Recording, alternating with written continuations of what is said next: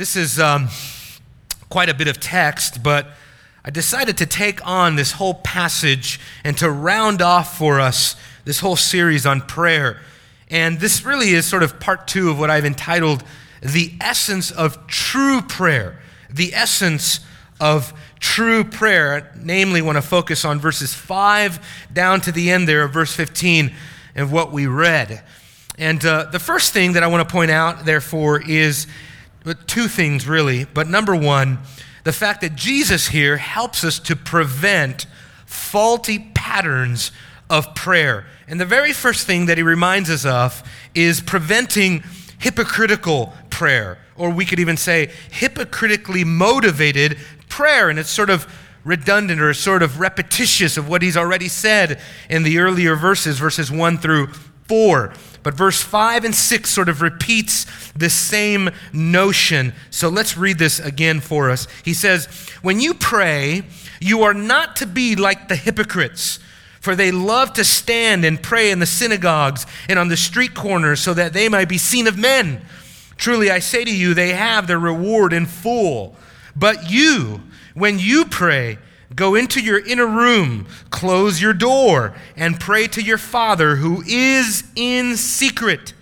And your Father who sees what is done in secret will reward you." Now, again, this passage here, these verses follow the same basic pattern that we saw in verses 1 through 5. There are external shows of religion, external shows of spirituality, and that for the sake of public notice. And so what he has in mind here is doing your spiritual deeds in front of others for the purpose of being seen. And just like the same pattern already showed us, this results in a loss of reward. There is a loss of heavenly reward because of our craving for temporal reward. And so once again, the deadly motivation behind all of this is hypocrisy. But not just hypocrisy, but hypocrisy that is rooted in the desire to be seen and to be praised by men. It's in every one of us. We all have it to some degree. We all love the applause. We all love the pat on the back. We all love to be praised by others. Well, I learned early on in the ministry, I learned to be very careful with the praise of men. Pastor, that was the best sermon I have ever heard you ever preach. And when people say that, in my mind, secretly, I have a sentence that follows after that. It says, if you live by the praise, you die by the praise. So don't be too impressed when people are impressed with you, knowing that in a flicker, in a moment of time, the same people that praise you can be the same people that speak against you, the same people that betray you, that backstab you, the same people that turn their back on you. I mean, look at what happened to Jesus. In a moment's time, the crowd who was at one moment shouting, "Hosanna, Hosanna, Hosanna to the highest. Praise the Lord." In the next instant, they're crying out, "Crucify him, crucify him." The same crowd is crying out, "Crucify him. Let his blood be upon us and upon our children." You see, this is why putting your stock, putting your hope in the praise of others is a faulty foundation, and it is faulty spirituality, and we should try to kill it whenever it arises in our own hearts. This desire to be praised by others, this motivation to do the things that we do so that other people will take notice of us, and hopefully they will notice how spiritual that we are and give us praise. This was what the whole Pharisaical system was built upon. It was built upon the praise of others. The Pharisees would go into the streets. They would strap their arms with their heads with phylacteries. They would do their outward shows, their outward manifestations of religion in hopes that the crowds would just adopt this sort of worldview that says they are the spiritual ones. They are the ones to be praised. You see this today all over the world.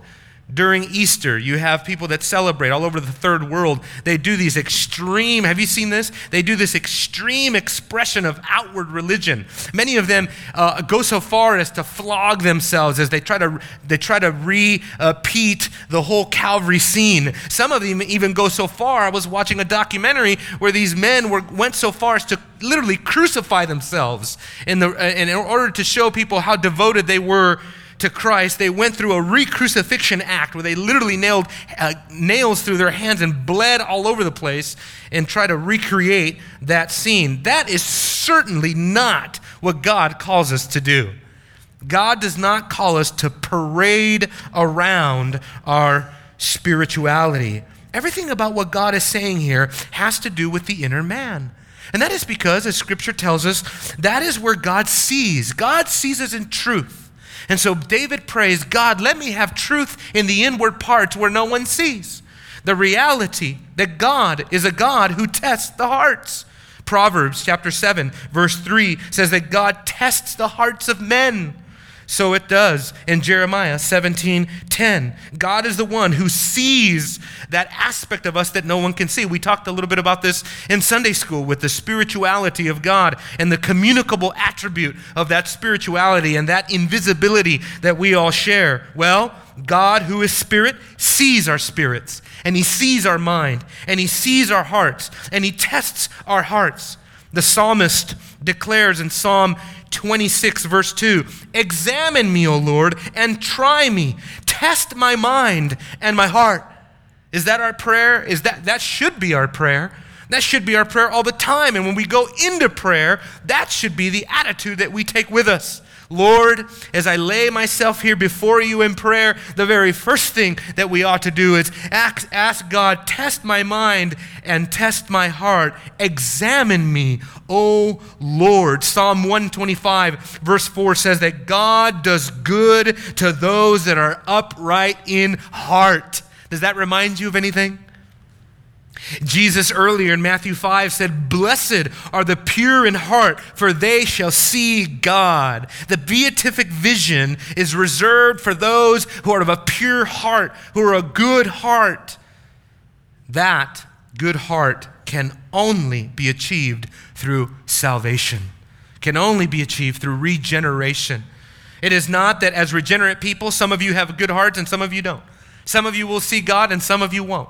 No, thanks be to God, because of regeneration, we will all see God because we all have a pure heart in the sense that our heart has been renewed. So, not only, therefore, is he looking to prevent hypocritical prayer, but he's also looking to prevent performance-driven prayer. Look at verse 7 and 8. It says, and when you pray, or when you're praying, do not use meaningless repetition as the Gentiles do, for they suppose that they will be heard for their many words. Do not be like them, for your Father knows what you need before you ask. Isn't that amazing? It's amazing. What he's saying here is, look, don't use meaningless chants and mantras in prayer. Don't think that because you repeat a certain phrase that God will listen to your prayer more than the other person or more than he heard your other prayers. So that if you just get the right combination of words together, maybe you can twist God's arm and, it's almost like the proverbial genie in the bottle. Maybe if you can get God to answer your prayers, if you come up with a certain incantation, God will then respond in like. No, God is not a genie in a bottle. God cannot be manipulated in prayer through our many words. It's also very freeing, isn't it? That we don't have to come up with some certain formula of how to pray. It's very freeing to me to know that I don't have to come up with special words in my prayers. That God doesn't answer prayer based on how eloquent you are in prayer. So many people struggle in prayer because they say, I can't pray like other people. Well, guess what? I got good news for you. God doesn't want you to pray like other people. God wants you to pray like you pray. And hopefully, yes, through the help of the church and preaching and teaching, your prayers will become sanctified and refined and theologically more accurate and all of the things that we've been talking about. But God wants primitive prayers. That is to say, God wants prayers that are pure, authentic, real. that are not dressed up with religious jargon and religious things. I remember hearing some brothers pray in King James. We went from talking normal talk, hey, how you doing, man? Hey, doing good, bro. And then praying, thou, Father, who thou art in heaven, hallowed be thy name, as if that's the way they really talk. I don't know that God wants you to talk to him in Elizabethan English. I think God just wants you to talk like you normally talk. King James Elizabethan English is not more sanctified than modern English, folks. I would say it's very dangerous for us to do that even in the first place, because we may be inauthentic in doing that. We may think that, if I pray this way, this is more reverent than just talking to God normally. I'm all for reverence in prayer, brothers and sisters. We should be utterly reverent in our prayer, but we should not be pretentious in our prayers either.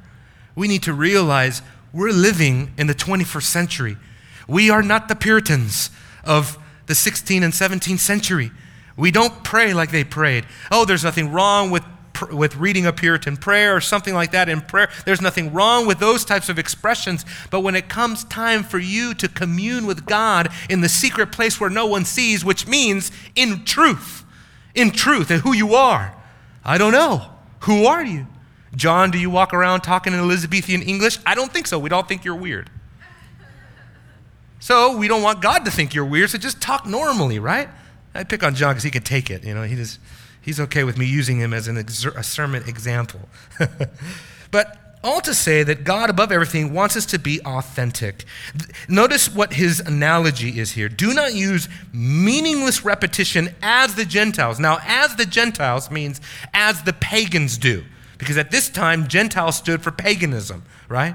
Very interesting theologically, if you follow the progression of redemptive theology and redemptive history, even in the Bible, by the time you get to the epistles, you get to Galatians, all of a sudden, the Jews are equivocated with Gentiles, which is amazing. So now, in the mind of the Apostle Paul, the world of the profane, the world of the ungodly, the world of those who are outside of the covenant blessings of God is now applicable to Jews who have not repented and followed Christ.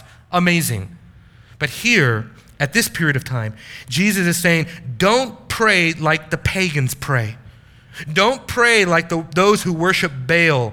Don't pray like those that worship Artemis. Don't pray like those that worship any of the Greek gods of Greek mythology and Greek religion. Pray with pure, authentic prayers. Because notice his attribute. It is a meaningless repetition. God does not give any meaning to that type of prayer. You can pray until you're blue in the face, and millions, dare I say, billions of Muslims do every day.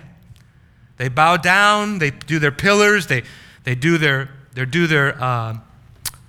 prayers 5 times a day if they're practicing Muslims, and they face Mecca, and they bow down and they pray to Allah in the direction of Mecca, and thinking that through the repetition of the same prayers every day, God will hopefully in the end be appeased.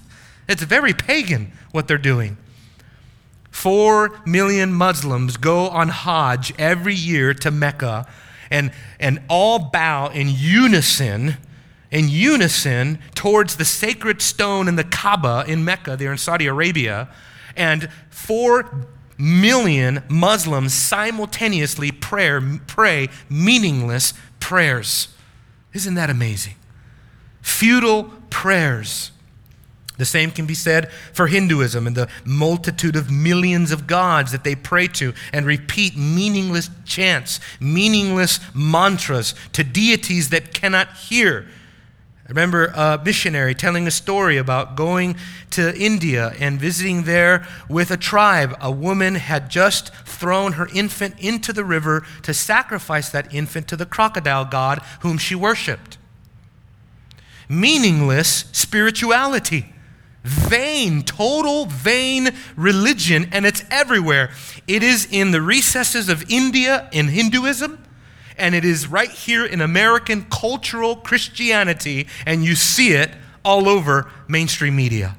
People giving lip service to the God of America. People giving lip service to the God upstairs and then living completely contrary to the God of Scripture.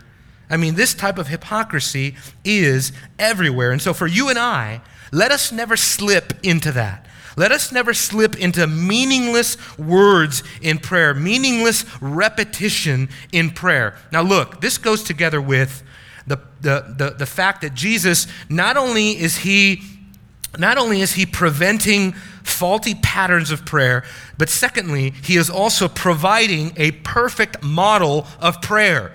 And he begins with a caveat. Notice what he says in verse 9. Pray then in this way, Our Father who is in heaven, hallowed be thy name. Hallowed be your name. What's the caveat? I'll tell you what the caveat is. The caveat is the qualifier. Pray in this way. Jesus did not say, pray this. Repeat these words when you pray, so that each one of us has to repeat the Lord's Prayer, as it's called, the Lord's Prayer every time we pray. Thinking that, well, if we repeat this passage of Scripture before we pray, then God will hear me more, or this is more godly, or this is more acceptable in God's eyes. No, Jesus makes it very clear that these instructions are simply a pattern, a form. This is a prescription. This is not to be followed verbatim. We don't need to pray these exact words. We are to pray this exact way. This exact way. This is the model that he gives us, that he gives to us. And so we're not called here to enter into a prayer circle and begin to read the Lord's Prayer as if that's the way we must start our prayers.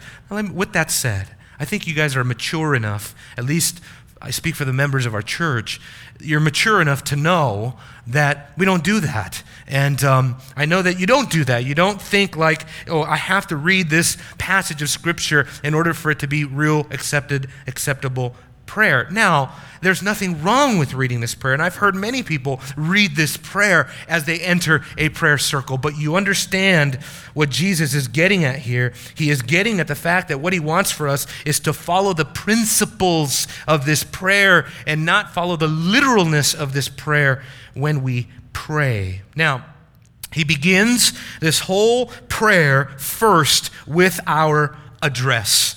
And so this is the way that it's going to go. Our address in prayer is first. So the first thing that we do is we acknowledge who we're speaking to. And by the way, this verse 9, and the address, the way the address works, it strikes the perfect balance between reverence and relationship, between intimacy and inadequacy in our prayer. God is our Father. That means that we have all the privilege and all the right and all the authority to commune with God as our Father who loves us and hears us. We have total access to the Father through Jesus Christ. Conversely, the fact that God is in heaven and that he is hallowed, his name is to be hallowed, also stresses our inadequacy, or if you would, our total unworthiness to be and to appear before the throne of so holy a God. So we acknowledge that when we pray. God, we thank you that you are our Father and that you hear our prayers, and simultaneously we acknowledge, oh God, I am so unworthy to be praying to you. You see the beautiful balance that he strikes here. And notice too, and this is a big one for me. I've been pointing this out a lot. Then I've been pointing the finger back at me. I point the finger a lot at you guys. It may seem that way. I do it in a good heart. I'm not, coming at you, but I'm looking at myself, examining myself, saying, look, because my next point is this. Notice that Jesus pauses to contemplate and to confess the attributes of God. Hallowed be your name. That simply means the name of God is set apart. It is transcendent and majestic, and it is set apart in the sense that his name is unlike any other name. It literally means consecrate the name of God. You're not talking to your buddy in prayer. You're not talking to your just any old friend in prayer. You're not talking to, it's not like any other conversation you're going to have. There is an element there where we have to remind ourselves who it is that we're praying to. And so we do this by acknowledging God's attributes, that he is to be hallowed, that he is the holy God. Do we do that? Do we enter prayer? See the principle there? This is a principle. When we begin to pray, do we begin first and foremost by acknowledging, oh God, this is who you are? I think it's a real test of your sanctification. I think it's a real test of your maturity, of your communion with God, to see, can you actually ascribe greatness to the Lord? Or do you just want to rush in and just rattle off a list of requests real quick to God? Where is the communion? Where's the fellowship? I think God takes great delight in prayers like the one we read at Jeremiah. God of heaven and earth, you have done this and you have done that, and this is who you are, and you are sovereign, and you are great and holy, and majestic is your name. And oh, by the way, what was I about to pray for? Because you get so caught up in the grandeur of God that it almost eclipses your need of God, or your needs that you're about to give to God. But he doesn't leave it there. Don't worry, it will get to that. But notice the second thing. Not only do we need to take note of our address in prayer, but also our orientation. Verse 10, your kingdom come, your will be done on earth as it is in heaven. Prayer is when we stop to acknowledge God, right? Prayer is the time that we take to put everything on hold for a moment. Sure, there's things to do. There are errands to be ran. There's chores around the house to be done. There's cleaning to be done. There's cooking to be done. There are things to be done with the kids, with the home, with the family, at work. But when we pray, what we're saying is we are putting everything on hold to acknowledge God, to commune with God. And on top of that, not only is it a time for us to stop, not only is it quiet time to get with the Lord, not only is it time to reflect and to think and to examine, but it's also a time to reorient our lives. When we pray, it is a time of self-examination. What is my life's ambitions all about? Is it about me? Is it about my personal ambition, my personal goals, what I want to accomplish in this life? Or is it that my life get into conformity with the will of God? What a glorious thing God has done for us here. Jesus is giving us a great clue as to how we can increase in our sanctification big time. Because if you are mature enough to say, God, I want my life to be oriented around your will, your purpose, your plan, your kingdom, all of that, it will change the way you live your life. This is what Jesus loved in other people. What did he say in Matthew 12:48? Jesus, your family's outside waiting to talk to your mother, your sister, your brothers. What does Jesus say? Who is my mother, my brother, my sister? Who are my family members? Those that do the will of God. So, prayer, according to Christ, is the time where we reorient our lives around the supremacy and the priority of the kingdom of God. And so we ask ourselves, is the kingdom of God a priority in my life? Am I prioritizing in prayer, God, I want your kingdom to come?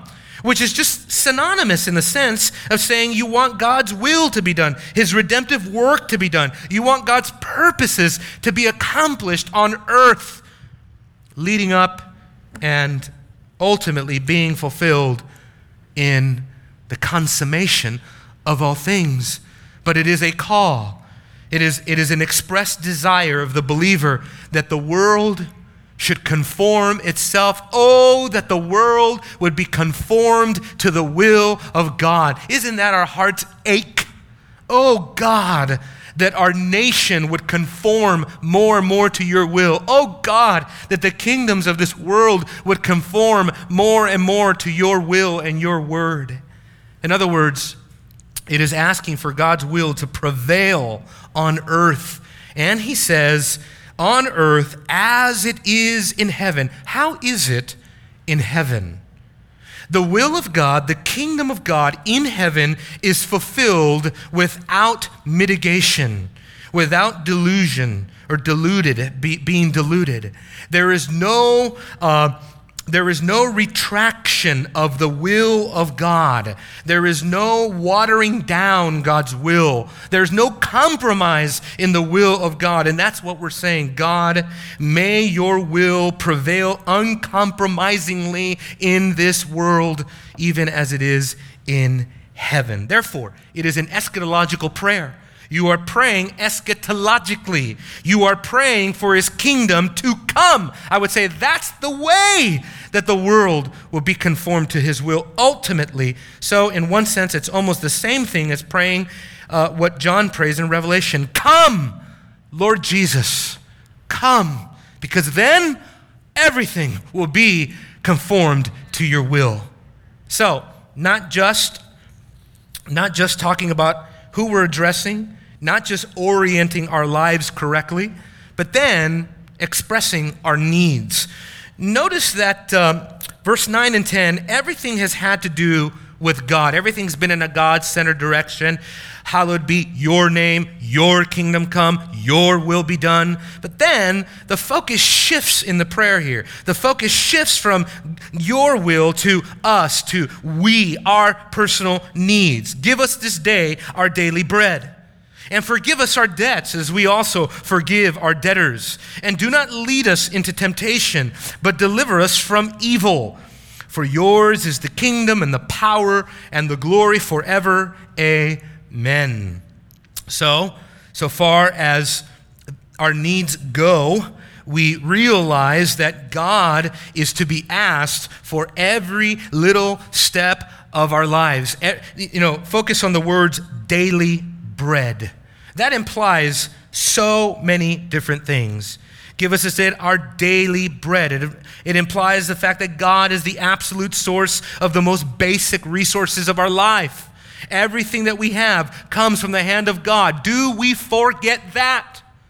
Do we really believe the paycheck is to be credited with the lights being on in our house, with the refrigerator being full of food in our homes? Do we forget that were it not for God, his providence, his meticulous providence in our lives, we may not even have the ability to eat. We may not have the ability to work to put on the lights in our house. Remember, folks, all things come from God. Let us not be forgetful. Hosea chapter 2, what was the indictment there? They forgot the Lord. That it was him who gave them their crops. It was him. He gave them their gold, their silver, their flax. He gave them all of their sustenance, and they forgot the Lord. And so this prayer is just a wonderful reminder. It gives us our daily bread. It also stresses man's absolute dependence for God for your daily needs. It also suggests that our prayers should also be content with God's goodness displayed in the most basic of provision. The most basic of provision. With food and clothing, we shall be content.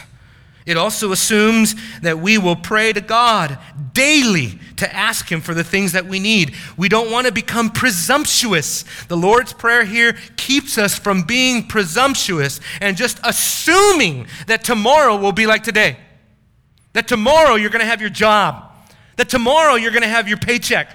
That tomorrow you're going to have benefits. That tomorrow you're going to have a life free of calamity, free of disease, free of sickness, free of the hospital bill that can put you in peril. We're desperate for God, folks, but we don't often recognize our desperation.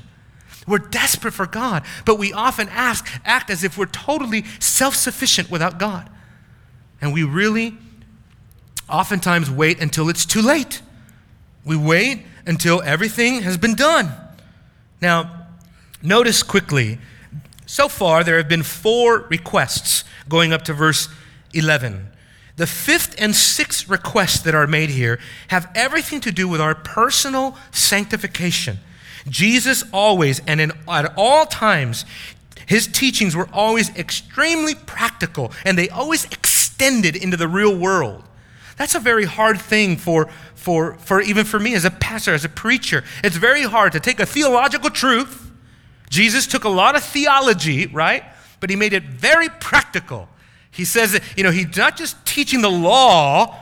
He's saying, now go and live this way right now.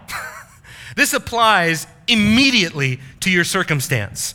That is the trick of good teaching. How to bring it down into the applicable world, to the practical world. And he was always fleshing these things out. All of his teachings were always fleshed out in the practical lives of his people. So it's not enough to be forgiven of our debts, but also that we then live in light of that and go on to forgive others. Forgive us our debts as we also have forgiven our debtors. You see that? And the Apostle John, very much keen on the style of teaching of Jesus, as was Peter. This is an interesting study if you want to do this study. Follow the ways that John mimics the teachings of Jesus, and follow the way that Peter mimics the teachings of Jesus. They're very interesting, they're different, but they're both true to who Jesus was. They both taught very much like Christ. It's beautiful. I wish we had time to get into that. We don't. 1 John chapter 4, verse 20. Go there with me. 1 John chapter 4, verse 20. To see how all theologizing, all doctrine, all true spirituality has to have contact with the real world, with your real life, with your practical affairs, with everyone else around you. 1 John chapter 4, verse 20. If someone says, I love God, and who of us here would not say that, at least those of us who are in Christ, and hates his brother, he is a liar. For the one who does not love his brother whom he has seen cannot love God whom he has not seen. And this commandment we have from him. So he's echoing the command of Christ, that the one who loves God should love his brother also. Where does that tradition come from? I'll tell you where it comes from. It comes from Matthew chapter 22. Matthew 22, verse 37. This is where Jesus is put to the test. What is the greatest commandment, right? Jesus says, you shall love the Lord your God with all your heart, with all your soul, with all your mind. And this is the greatest and foremost commandment. The second one is like it. You shall love your neighbor as yourself. On these two commandments depend the whole law and the prophets. Amazing. So what else does prayer do? I'll tell you what else prayer does. And this is the principle, I think, that we should take away from it. Prayer causes us to focus on what is the faith all about? What is our religion all about? Trickle it down. Love God, love neighbor. So it's time to get back down to basics with prayer, in prayer. God, bring me back to the things I know for certain. I need to be loving you, and I need to be loving other people. Don't you ever feel like prayer is a time where the fog can clear away? Prayer is a time, hopefully you've gone to prayer at those times where you just feel foggy, you're confused, things are happening, maybe there's sin, maybe there's complex issues going on in the home, in the marriage, in the finances, at church, whatever. And then we go to God in prayer where he can clear away the clutter, clear away the fog, make things clear. This is who I'm supposed to be. Prayer is a good time for us to be reminded of that. So, it has everything to do with our sanctification in the first place, having to do with our forgiveness. He'll return to that in a moment. But then he moves on to the concept of temptation. He says, and do not lead us into temptation, but deliver us from evil. The request is not meant to conjure up the thorny doctrine of theodicy. What is theodicy? The doctrine that focuses on the relationship of God and evil. How God, a good, holy God, how it's possible for him to allow evil. But, we'll get to that in a minute, but it is meant rather to show us how desperate we ought to be and how gripped with fear we ought to be of falling into temptation. Prayer is the time where we go and we keep short accounts with God. God, help me today. As I ask for my daily bread, let me ask for my daily sanctification while I'm at it. Help me this day, this moment, every day. Help me, Lord, because it is possible, and I have a propensity to fall into temptation every day. This is why the author of Hebrews says, remind one another every day while it's still called today. All the more as you see the day approaching. Stimulate one another daily for love and good works. Why? Because in one day, you can bring total destruction to your life and to your soul. Jonathan Edwards says, in one thought, a man can eternally undo himself. I don't know if I believe this Christian thing anymore. I don't know if I can keep going. I quit. I've had it. I've decided to leave my family. I've decided to leave my wife. I've decided to go back to the world. And sure, I think it was someone reminded me, that just might not happen overnight. But once that one decision is made, it could lead to irreparable peril. It could lead to the destruction of your soul. So we are every day on the precipice of total destruction of our spiritual lives.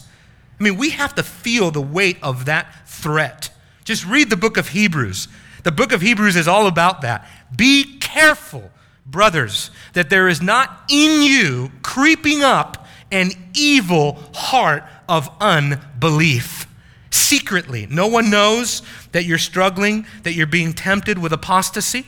No one knows that you're struggling with unbelief. No one knows that you're struggling with believing the Bible or not. Maybe you're struggling with something in the Bible. Maybe you're doubting the Genesis flood. Maybe you're doubting miracles. Maybe you're doubting resurrection. Maybe you're doubting the virgin birth. I tell you what, when Jesus says how difficult it is for people to enter the kingdom of God, I'm beginning to think of that verse not having to do with regeneration, but having to do with perseverance. How difficult it is.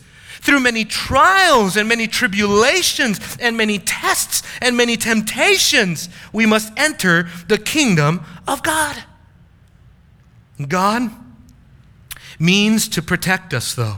And this is the good news, that for the believer, if you go to James chapter 1, we are assured God does not tempt anyone. So, whatever our theology is, it cannot ever be that God is himself the author of evil. I would never say it that way. Some theologians have. I would never say it just like that. It's too unqualified. It is too irresponsible. But God has good purposes even for the evil that he ordains. And the greatest example of that, my dear friends, is the cross of Jesus Christ. The greatest evil that has ever transpired on planet Earth is not child molestation. It is not the Holocaust. It is not rape. It is not murder. It is the crucifixion and murder of the holy, sinless Son of God, who was slaughtered for nothing that he did, who was slaughtered like a lamb led to the slaughter, who was butchered, beaten beyond recognition for our sin. The just for the unjust. That is the greatest, most abominable thing that has ever happened on the face of this earth. And it was all predestined by God. The cross is the way back to sanity. When you get to the place where you struggle with your sanctification and how is God involved in this and how can God allow that? If you don't get back to sanity through the cross, dare I say, you will never get back. It is the cross that makes all of these things make sense to us. And so we are crying out, God, deliver us from evil. Also notice then, there's also a doxology attached to this text. For it says, yours is the kingdom and the power and the glory forever. Amen. And if you have an NASB or an ESV or NIV or something like that, you'll probably have this in brackets because what the translators are trying to tell you is that this phrase is probably not original. meaning it's probably not found in the original manuscripts. The reason for that is because it doesn't appear in the oldest and best manuscripts that we have. It doesn't appear in Sinaiticus, Vaticanus, Beza, and many other of the finest manuscripts that we have that have a widespread geography and a widespread chronology. They're not found there. And then when they are found, it's found in different spots, and it varies. And so most textual scholars today have suggested that this is not an original to Matthew. It was probably added, and that's why the disappearance of that verse, the disappearance of that phrase, can be accounted for later in the manuscript tradition. Because, as textual critics do, they reason, what is more likely, that this is added to the Bible or taken away? Who would take anything out of the Bible if it's there? Who would cross out a verse? So it's more likely that the church had this early doxology. There's no doubt that it was in existence in the early church. It's quoted in the Didache, and that's very early on in the church, 2nd century. So there's no doubt that this phrase was early Christological doxology, if you would. It's a doxology that belonged to the early church. And if this would have been recited as early as the early church would have recited it, if you were a Jew, you would have heard an echo to 1 Chronicles 29. Listen to 1 Chronicles 29. Yours, O Lord, is the greatness and the power and the glory and the victory and the majesty. Indeed, everything that is in the heavens and the earth, yours is the dominion, O Lord. You exalt yourself as head over all. So probably that doxological statement comes from this verse itself. Let me get lastly to this. I know some of you apologetical heads would want to focus on textual criticism the whole time, but I can't do that. I got to keep going, okay? Our obligation in prayer, so not just do we have Jesus telling us how to rightly address God, not just telling us how to express our needs to God, but there's also an obligation, and it is this addendum that's brought in. If you would, it's like a postscript at the end of the prayer in verses 14 and 15. For if you forgive others of their transgressions, your heavenly Father will also forgive you. But if you do not forgive others, then your Father will not forgive your transgressions. Isn't that amazing? It is an obligation to real holiness, in other words. It is not just words in prayer, it is words that are intent on action. Don't pray where you're not ready to do, in other words. We have to be willing to follow through with our prayer lives. Action, not just words. Also, all of our words in our prayers, therefore, are preparatory words. When we pray, we are preparing. We are gearing up to do the things that we are praying that we will do. Now, let's look exegetically at this for a moment, because if you look at the whole structure of the passage, verses 1 through 15, what this does is it goes back to verse 1 and the pattern that is found there, where certain conditions are met with certain consequences. In other words, the practice of righteousness outwardly is met with the consequence of forfeiting the heavenly reward, verse 1. And also, the public display of giving is also met with the consequence of forfeiting reward in verse 4. The public hypocritical prayers of the Pharisees are also met with the loss of reward and the threat there for his believers, for his disciples, the potential threat of the loss of reward. Likewise, the promise of genuine piety is met with the result of heavenly reward. So Jesus returns to that basic pattern here. That also means that verse 13 is something of a parenthetical statement, whereas verse 14 and 15 sort of resume that same sequence. But look at the symmetry here. The symmetry is very simple. Human forgiveness results in divine forgiveness. But the lack of human forgiveness results in the lack of divine forgiveness. This is a strong verse. It cannot be any more black and white than this. It cannot be stated any more explicitly. If you don't forgive people, you will not be forgiven. Strong words coming from Jesus, which means this. In our prayer, we're praying things that are deadly serious. This is not just abstract theory. We are praying things that are real and that will have real significant application to our lives and to our souls. This is a call also to total humility. This is a way that in prayer we can remind ourselves that what we're doing in prayer is totally abasing ourselves before God. We are lowering ourselves. We are acknowledging ourselves as the worms that we are in the presence of a holy God. God, I have no rights, is what we're saying in prayer. Who am I to harbor unforgiveness against anyone when you have forgiven me? Where God, who is capable of reproach, does not reproach us. God, who alone is capable of holding things against us, he does not hold it against us, those of us who are forgiven of God, but he forgives us, and the lesson is very simple. If you do not forgive others, then your Father will not forgive your transgressions. That is amazing. That is terrifying. I say, God, there is no place for this. Listen what Calvin says. Unless God pardons us every day many sins, we know that we are ruined in innumerable ways. And on no other condition does he admit us to pardon, but that we pardon our brethren, whatever offenses they have committed against us. Those who refuse to forget the injuries which have been done to them devote themselves willingly and deliberately to destruction. Knowingly they prevent God from forgiving them.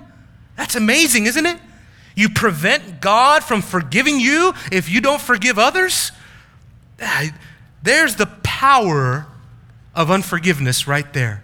It can prohibit God from forgiving you.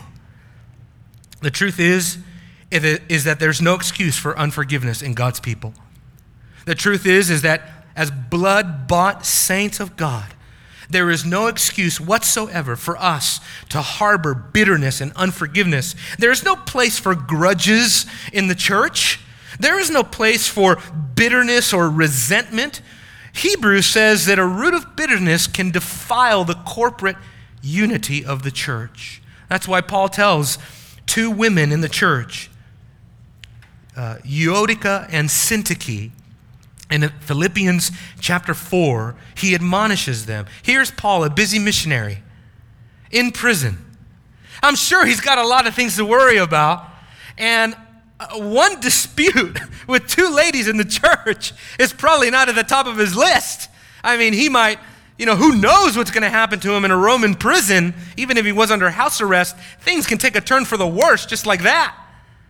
But Paul sees the danger of the division between two people in the church as so disastrous for the unity of the church that he has to take time in his letter to the Philippians to be sure to exhort the church for unity and to exhort the pastors to say, shepherds, make sure that you work with these ladies to figure this out, to get it settled, because it can destroy the unity of this church. And I'm not happy to say that I've seen that happen time and time again. How many counseling sessions I've had to sit in to settle some dispute on Facebook. Don't get me going on my pastoral pet peeves right now, because Facebook is at the top of the list. It is a dangerous tool, and it can be used for so much good or so much evil. It can be used responsibly, or it can be used very immaturely. And sadly, I have seen otherwise mature brethren do such immature things on Facebook. I'll give you one example, okay? See, I told you get me started on this, it's over. I mean, I've seen brothers posting pictures of themselves on Facebook drinking a beer and smoking a pipe in the name of, this is what Reformed guys do. They drink ale, smoke cigars like Spurgeon. Okay, when Paul said, if I eat meat and it causes my brother to stumble, I will never eat meat again. I don't think what Paul meant was, except I'll post it on Facebook for everyone to see. I don't think that's what that means.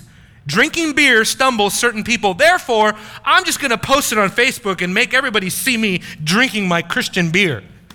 I call it the Christian beer because it's, you're lauded one, right? I mean, you always hear that excuse. Oh, can't I have a glass of wine? So anyway, you can have your Christian beer. Sure. I'd be the first to stand up for your liberty to say you can drink beer, not all you want, but you can drink beer. You can even smoke a cigar like Spurgeon.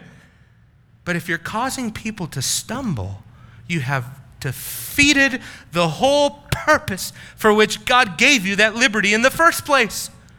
And so, this is why it's so important not to allow things to fester, either on an individual level, on a familial level. We've all got problems. Let's own up to it. We've got issues in our families. We've got things that people have done to us. We've done things to other people. I have a family member who will not forgive me for something that I did not do. You know how terrible that feels? I've sought his forgiveness. I've gone to them face to face. I've approached them face to face. I've taken someone with me to try to repair the problem. They will not forgive. And they still want to profess Christ. And I fear, oh God, let not this passage be fulfilled in this family member of mine. How terrible would that be? Terrible.